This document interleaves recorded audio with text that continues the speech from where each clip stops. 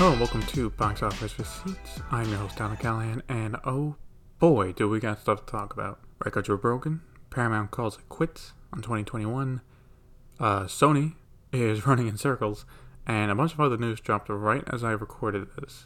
As always, let's talk about those numbers first.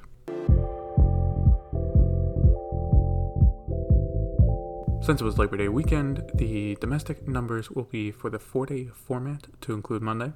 I thought Shang-Chi would do around 65 to 70 million for the 4-day. I was dead wrong, but in a good way. The latest Marvel Studios film opened to $94 million. In second place was Candyman with 12.8 million for a total of 41.3 million. In third place was Free Guy with 11.2 million for a total of 94.3 million. Fourth place was Paw Patrol with 5.1 million for a total of 31.5 million.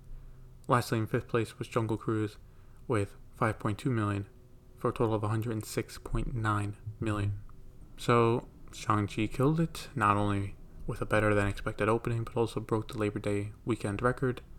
Though that was always going to happen, the record has been for Halloween 2, the Rob Zombie version, at around 30 million. Now I think even though the opening weekend numbers are close, this did a lot better than Black Widow for its opening weekend. First, word of mouth seems to be a lot stronger here. I was following it throughout the weekend, and the estimates just kept getting higher and higher. Meanwhile, for Black Widow, it kept getting lower. Now you can make the point that it was also on Premier Access, and that affected the numbers, and you would be right. But I would also counterpoint to balance that out, that when it was released in July, the country was in a much better situation with COVID compared to now. I think what this weekend shows is that, again, if there is a film everybody wants to see, the pandemic becomes a secondary concern.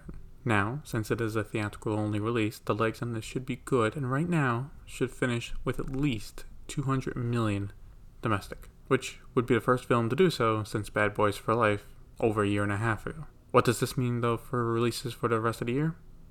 I'll go over that after I finish the numbers, because one studio is already making a move. Taking a look at China, Free Guy stayed in first place for the second weekend in a row with 18.3 million for a total of 56.6 million. The Tomorrow War premiered in second place with 8.1 million. Third place was Raging Fire with 6.1 million for a total of 176 million. In fourth place was Luca with 1.3 million for a total of 12.8 million. And lastly, in fifth place was Zero to Hero, which had an odd placement as it was released on a Saturday, not on a Friday. Anyway, this was a quiet weekend for the Chinese box office as a whole. Free Guy is still doing well, and for the Tomorrow War, the quiet opening was expected.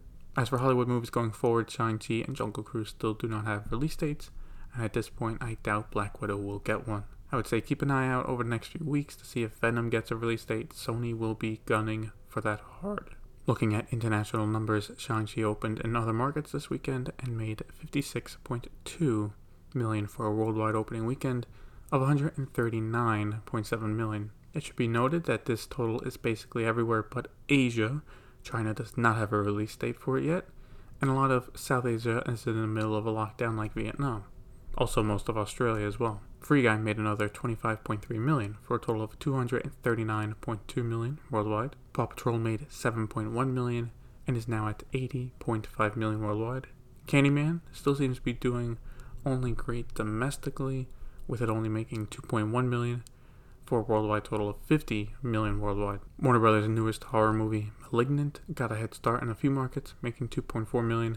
It will be premiering domestically this upcoming weekend. Speaking of Warner Brothers, The Suicide Squad is at 162.5 million worldwide, and Reminiscence is at $13.5 million. Alright, so let's talk about what the studios are doing. In a direct response to the strong numbers for Shang-Chi, Sony has once again decided to move Venom Let There Be Carnage, and is moving it back up by 2 weeks, and will now premiere October 1st. And to lock in the date for good, at least domestically, pre-sales for tickets start later this week. I get it, Sony really needs Venom to be a hit, but at this point it's hilarious how much the movie is bouncing back and forth on release dates. This still gives Shang-Chi basically the entire month of September to itself, which will only help it. As for Sony, they still have a hard fight throughout October. When Venom comes out, it'll only have 1 week to itself, as the following weekend, No Time to Die will come out, then Halloween Kills, the following weekend, and then after that, Dune. So back to back to back movies. Oh, and then 2 weeks after Dune, Eternals comes out. Still, don't get me wrong, this is the right move for Sony. In fact, it should have never left its late September slot. and give Venom 2 weeks, but it is what it is. Another studio making moves is Paramount, and they have officially packed up and called it for 2021, as they will now wait for 2022. With this, Top Gun Maverick moves from November to May 27th, 2022. Because of that push, Mission Impossible 7 has been moved from May 2022 to September 30th, 2022. Also, Jackass Forever, one of the movies set to come out in October, will now come out next February. I guess what I take from this is even if the domestic box office is getting better, Paramount is looking to have everywhere open to get the best shot possible.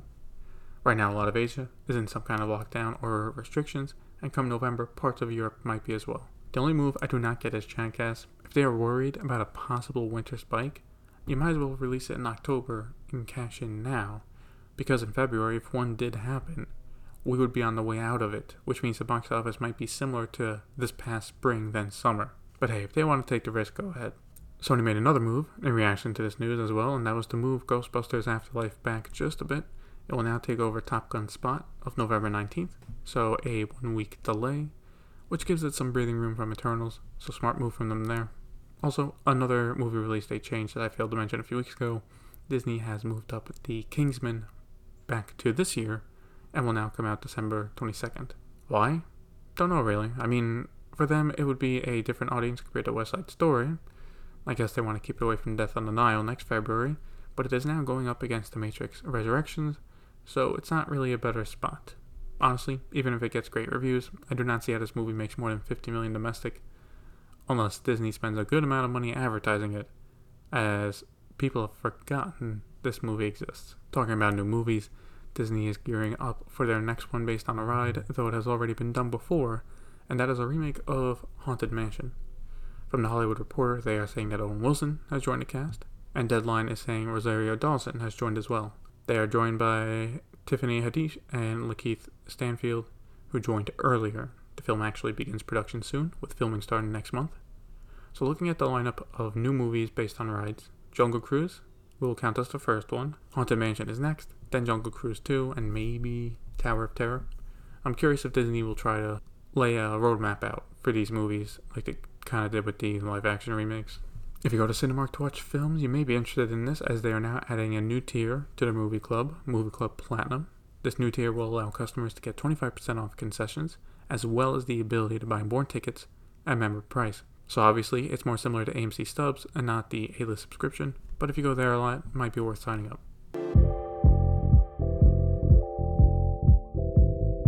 So for VOD Premium, we got an interesting story to kick it off with, and that is talking about Chinese streaming. The Hollywood Reporter got an exclusive on this, and that is Warner Brothers' latest horror movie, *Malignant*, which comes out this weekend domestically, will also be premiering the same day in China, but on multiple streaming platforms and not a theatrical release. How did that happen? Well, Warner Brothers co-produced the film with a Chinese studio called Starlight Media, and they were able to negotiate the deals. In China, Starlight worked with a digital distributor, Jetson Haishi, to work out the deals with the platforms.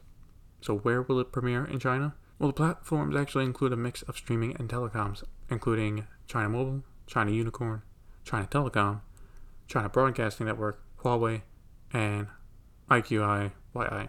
The film was also slightly edited to be allowed to be shown in China as well. This is definitely an interesting development, and I actually kind of feel bad for people in China. I think part of the reason this deal was done was because the movie is going to have toxic word of mouth, so they need to cash in as much as they can. As of recording this on Thursday, the day before it comes out, not a single review is available. That's not good, but this does possibly set a precedent to release more Hollywood films in China, especially if it gets around the limit currently in place. I believe it's either 35 or 50 Hollywood films can be approved each year by the government. If being approved, but goes to streaming, gets around that limit, then I think Hollywood should consider getting in on that. Right now, only Chinese streaming services can exist. That's why Netflix and Disney Plus are not there. Also, if China will be cracking down a bit on Hollywood movies in theaters, then streaming would be a good alternative. Get the money up front, and then you don't have to worry about piracy as much. As just for horror movies in general, it is kind of rare for a studio to get an approval for one, but I guess that might be one of the perks of producing with a Chinese studio. The Hollywood Reporter has another exclusive, and that is Paramount Plus bought a movie. Yep, they bought the domestic rights to Orphan First Kill. It is from E1, and it is a sequel to a movie called Orphan from 2009. No word on how much it cost, and it will be a little bit before it comes out. It is currently in post-production. clearly. This is not a big get for them, but I will say it's smart to try and buy some films to boost their library. Also, with the Paramount films delayed to next year, they need to look at how to get more content in the meantime. Some quick Netflix news, not really news, but trailers. They released the first trailers for their biggest films for the rest of the year. First one was Red Notice, their big blockbuster with Dwayne Johnson, Gal Gadot, and Ryan Reynolds. The second one is Don't Look Up, starring Leonardo DiCaprio and Jennifer Lawrence. Personally, I'm looking to that one more than Red Notice, because while everyone in that film are acting like there are other characters from other films. HBO Max has locked in the date for their launch in a few European countries next month. Variety has the exclusive on this on October 26th. It will launch in Spain, Sweden, Norway, Finland, Andorra, and Denmark. Variety also notes two things. First, once those European launches happen, HBO Max will be available in 60 countries. And like we knew before, because of the already made deals between HBO and local cable companies, there are currently no plans to release HBO Max in the UK or in Germany anytime soon. For STX, it looks like they have changed their plans regarding their movie The Sun, which stars James McAvoy and Claire Foy. Variety has the exclusive on this, and first it was set to premiere on Peacock next week, which it still is. However, after 3 months, it will leave to go to the Roku channel. For STX, since there is no domestic theatrical release, they are doing this to maximize profits, clearly, which I get. But I wonder how this happened behind closed doors. Like, was the contract with Peacock signed and they wanted to change it? And if so, how are they compensated? I know we won't get answers for it. Just got me curious how it all worked out. Also, quick note, the movie will be available on the free tier on Peacock. No paying subscription required. Alright, final story of the podcast, which came in like a wrecking ball. Halloween Kills will be moved to a hybrid release. Yep, the latest Halloween movie will follow the same release as Boss Baby Family Business by releasing in theaters and on Peacock Premium same day. As for why the change, well, no one from NBC Universal or Comcast gave a clear reason as to why. My personal thinking for this is partially because of the mixed reviews the movie is getting. It premiered at the Venice Film Festival and has not had a good time, with it hovering around 50% on Rotten Tomatoes. Now, I'm not saying they rushed this move, but I think they had this release strategy in mind as a backup just in case. From what we have here seen this summer, is people go to a movie if they really want to see it or it's great reviews. Suicide Squad is the exception to this rule. With weak reviews and strong competition from other films, the choice seems to have been made to strengthen Peacock even more, which is the smart thing to do. But like the Boss Baby, how are theaters going to react to this? Unless there is a hidden clause they keep using. The deal was that it can be moved to VOD after 17 days, so I take it was written that the streaming releases do not count toward the contract. We will see if any theaters say they refuse to play the film, but I kind of doubt it. Still, big news as we head into the fall season. That is, while films might not be delayed anymore, how they are released is very much in flux. And that is it for this week's episode of Box Office Receipts. Question for the episode is, how will you see Halloween Kills now that there are multiple options? Let me know on Facebook. Link to the pages in the show notes. Thank you for listening. See you next time.